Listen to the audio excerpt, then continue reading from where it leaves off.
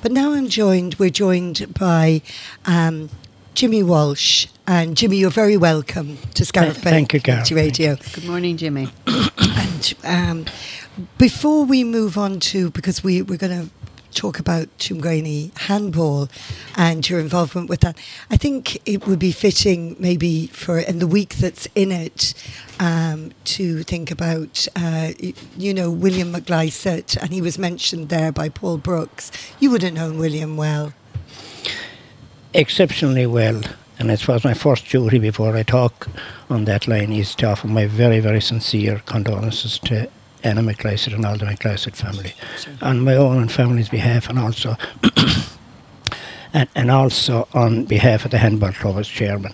We were rocked and shocked and saddened, and I haven't words for it to hear that William had passed away. Mm-hmm. Yes. It's fine to look at an age, but this man looked at least 20 years younger than he was. Absolutely, he did. And he was an exceptional human being, in my opinion. I had the pleasure of working for him for over well into the 30 years and plus.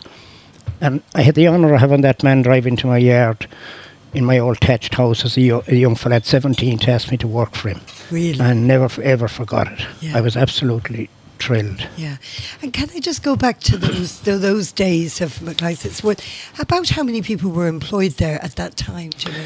There's an amazing statistic on that. When I went in there at 17, William, you could say, started from scratch. And what a wonderful couple they were, himself and Anna, the company that they developed and progressed and went on to be employing over 100. Wow. There was over 100 employed there.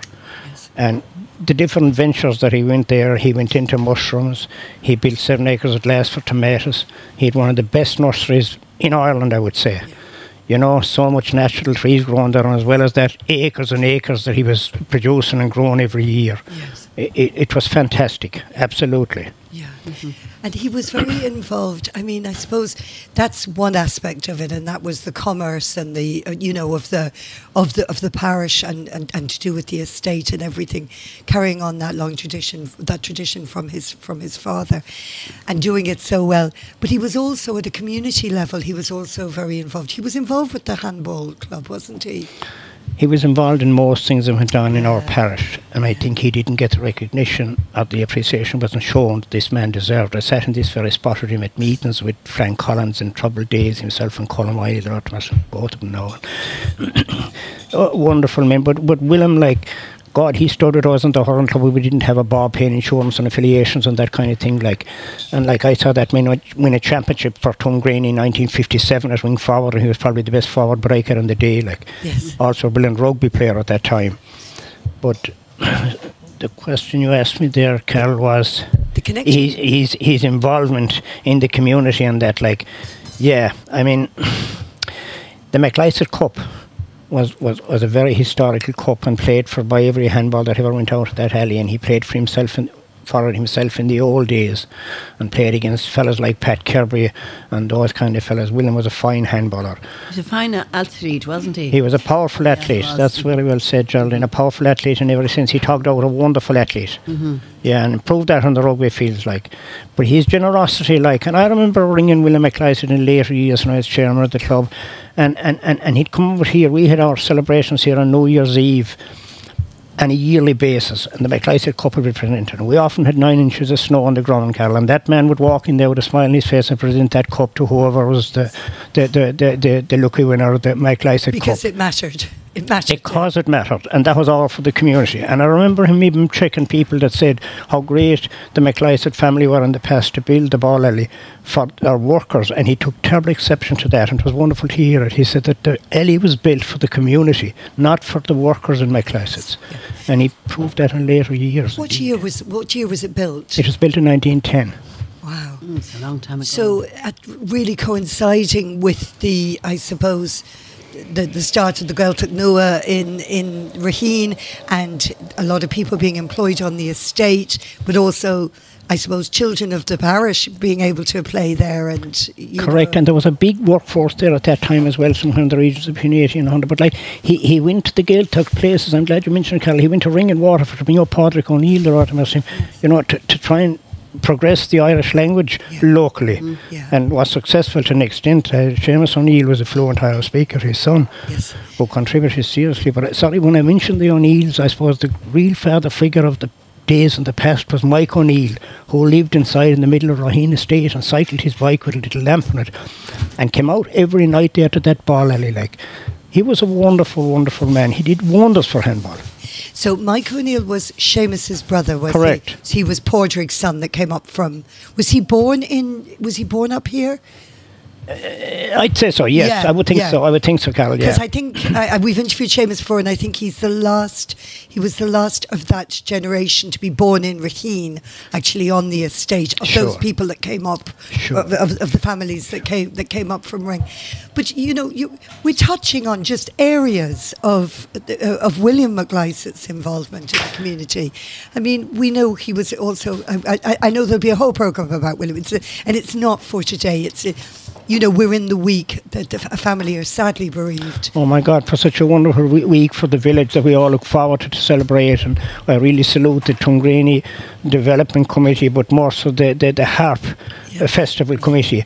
It was wonderful thinking, and to think that it's laced with such tragedy and sadness. Mm-hmm. But of Yes, course it we have to is. keep the heads up and move on. Yeah. But just briefly on William McLysett, I could spend an hour telling you various things what the McLysett family did, and maybe William in particular. But like, he built a squash court for his workers in very later years, and I played squash in there. Yes. And beside that, he developed a pitch for us. And we were lucky enough to go on and win Munster titles at Interferrum. Yeah, I remember that. And it had some historical hurlers like Noel Lean of Galway and Noel Kinsella of Dublin. Those kind of players came and joined us, and they were legal to join us. That was a big thing, wasn't it? It was a massive thing, but the Interfirm contribution William McLysett made, we won a Munster title down. We went to another Munster. We went to an All-Ireland final against Kilkenny Commercials, where we had the Hendersons, Tom McCormick and Eddie Kerr. Yes. We were playing in that category, and we failed in that All-Ireland final. But William put all his vehicles, all his vans, everything on the road and the bus, and fed us, and he was an absolute gem. There's no doubt about it. He was a brilliant man, and you'd have to give the same credit. His wife had probably a greater input into the running of the Ferrum. Anna McLysett was, and going to school to her as a teacher. What a serious... Tell me that, because we talked about this off air about Anna going up to and taught you in I went to school to Anna Gleeson, and my God, I will never forget it. She was an absolute wonderful teacher, and I was talking to friends of mine like the Fitzgeralds in Australia and Tommy Bleachester. Everyone would, we couldn't say enough about her. Like, she took her job so serious. I saw her coming in to Carhurley Cross. It was 3 miles from Barrack, and she'd be coming in there with a bicycle, and it's snowing, Geraldine. It was snowing. And Where did that's she teach, Jimmy? Oh, Carhurley School. Really, yeah. Yeah. Mhm. Yeah, Carhurley School, yeah. which yeah. is Jimmy's, which is your home. Yeah, my grandfather gave the site to the Board of Education to build that Yes. school back in And what 1911. But there's a fair old pull going up there now, I can imagine, on the bike, like on a bad morning. Oh my God, you can chalk it down, yeah. But she was that kind of girl. She was wonderful and took her job so serious, and she's a great person to pass on it. I can't claim to have known William that well. I knew him through Anna. I know Anna very well. But from observation, they're a modest family. Unbelievably You modest. don't hear them crowing about all the work they have done in the community. No. They're very modest. Both of them are blessed, Geraldine. That's very well put. Both of them are blessed with that ingredient, that modesty thing, like, and meeting his brother Brian down there at the funeral and that, and talking to Brian, the same thing. He's so like his father, Dr. Edward. Yes. And I said that to him, and he said, "You're not the first person, you know." Yeah. Oh, they're one, and I'm glad the modesty of that family, you know. Yeah.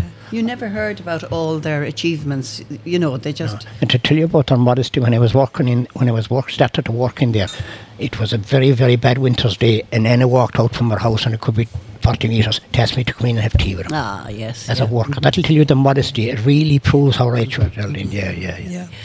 So I know that we will in Scariff Bay Radio come back to the McLysett story again and again, and it just deserves its own documentary, its own special show, because there's so much of it. But I suppose we didn't want this week to pass without offering our condolences to Anna and to the family and to all who loved William. And thank you for talking about him. Now, talking about handball, okay, because you're here wearing your chairman of Tuamgraney Handball Club here now. You're going well, Jimmy.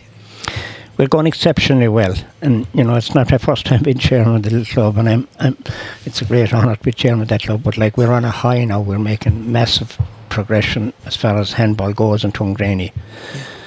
it's unbelievable the amount of kids. We went as far as passing the 80 mark before the virus came. 80 kids, and the good of that is that they're both male and female. Fantastic. And talking to Jim Nash about that, he said to me, it isn't always all about handball, that they can come in and chat, Geraldine, in the heat of that alley. We're blessed with the heat we have in that alley. We have wonderful facilities there. Yes. A girl had the vision recently to say, this needs to be carpeted, and she went and got a contractor and carpeted all the alley, I thank you. We'll all be going to the handball alley. Cool. Yeah. So the club has been in the handball alley was built in 1910. Was the club established then? I would say back around that time, Carol, we made history by having the first chairman of the Munster Council, a man by the name of John Purcell Tumgraney. He was the first chairman of the Munster Handball Council. Yeah. And as the saying goes, it progressed from there. But I have memories as a child listening to my dad talking about him playing handball off the face of the alley and retrieving the ball from the road outside. There was a lot of handball play there against the wall of the old castle. Yes, yeah. And of course, we're back to the McLysets. I mean, to think that the McLyset family had the vision and the interest to put that noble 60x30, the Scanlons, the Scariff built that. And that kick-started everything. Yes. As far as handball went in Tumgraney. And the successes were there from early on, weren't they? I mean, I know we're going to talk about the recent successes, but let's go back, obviously the heydays of the Kirbys and everything, were they the first very well-known handball? I'm displaying my ignorance now. There's probably very famous people before the Kirbys. Tell me. There was, of course, the families like the Kirbys, the Hogans, the Ryans, the Noonans. Yeah. I'm sorry, I hope I'm leaving out nobody, but like them families all had 2 or 3 in each family, and they backbone that. Yeah, going back further, then you had the Wiley brothers, Mickey and his brother. Oh yes, they beat the Bergens down here in Munster Championship handball, and there was massive celebrations on that, like. Yeah. And the Ryans, are they your own mother's family? They're my own, yeah. But they had no big achievements in those days, like, but there was massive activity there. And just a little statistic, when the alley opened, they hung the old eye lamps on the wall so that they had good music and danced. And Joan Noonan played the fiddle and they danced around the floor of that alley. Yes. So there was a whole social life attached to it, as well. The reason I say that, the change, Carol, in community from then to now. Yes, You'd have no eye lamps hanging on the walls, no people dancing, would you? You wouldn't, but you're still great to celebrate, and you had recently a great celebration. Oh, sure, unbelievable, Carol. I didn't actually think it could happen, even though that I knew from the first day I saw the Nash as a handball. Tell us the significance of the winning the nationals. The All Ireland. Yes. Oh, sure, you know yourself, success breeds success, the old cliche. And I mean, winning a senior All Ireland title, like, I mean, they did the finest of handballs, just like in football and Holland, never win All Irelands. Yes. And to think that young man and the dedication, I'm repeating myself, I mean, his commitment diet-wise and preparing his body and everything, people don't realise it in the modern game. Nash. All the gym work that Dermot Nash has put into that, like, unbelievable. Yeah. And like to go on and beat a fella like McCarthy, this is what put the icing on the cake. Right. McCarthy was dominated big time in years, and this time he caught him and beat him decently and beat him well. I was looking at it above in Kingscourt and Cavan. Right. Wonderful game of handball, like, and Nash was unreal, like. Yeah. But so that title eluded Tumgraney members since 1980. Is that right? There wasn't. Is it Pat Kirby? Well, in the 70s, I mean, the biggest day, I suppose, that, if you like, the village ever saw was when Pat Kirby won the world title in 1970. Yes, yeah. And all the political dignitaries and everything else. The village was full, and I was treasurer of the Hurling Club at the time, and Jim Hurley, a Corkman that was training out hurling, he came up to me every Monday night and we presented to Pat. But, that was a fierce historical occasion, and I think that really and truly did the world for handball in Clare, never mind. Yeah. That went on for Pat Kirby to make a sincere friendship with Mick Dunn, and that's how the 40x20 game came about in Clare, the American game. Yes. They promoted, and there was 4 or 5 alleys built here in Clare: Clooney, Broadford, Tuna, Tumgraney, Tulla. Do you continue to have people, let's say, training and mentoring? Do the people who played handball move on then to become, as they maybe don't play as much themselves? How does it work? Well, Carol, that's not a black and white one, We're lucky enough at times to get that person that comes back and gives. But we're blessed now with the parents we have, male and female. When you think of those young players going to Tyrone and winning national titles like Liam Minogue under 17s, Paul Rogers under 13s, and Ehrlich Kelleher winning under 11s up in Tyrone and Monaghan.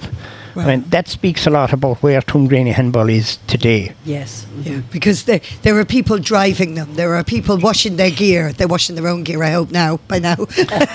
But, behind, like every successful sports person, there's a family and there's sacrifices and there's time and all those precious things that are It's given. unbelievable. If you've got 30 kids in a field, you can make a match or you can do a lot of things. When you're going into Tuamgraney alley, the most you can put in there is 4. Now, we're lucky with the other facility, you can play crossball and have a lot of kids in the big alley in the 60 by 30 and do crossball with the real little small ones and coach it.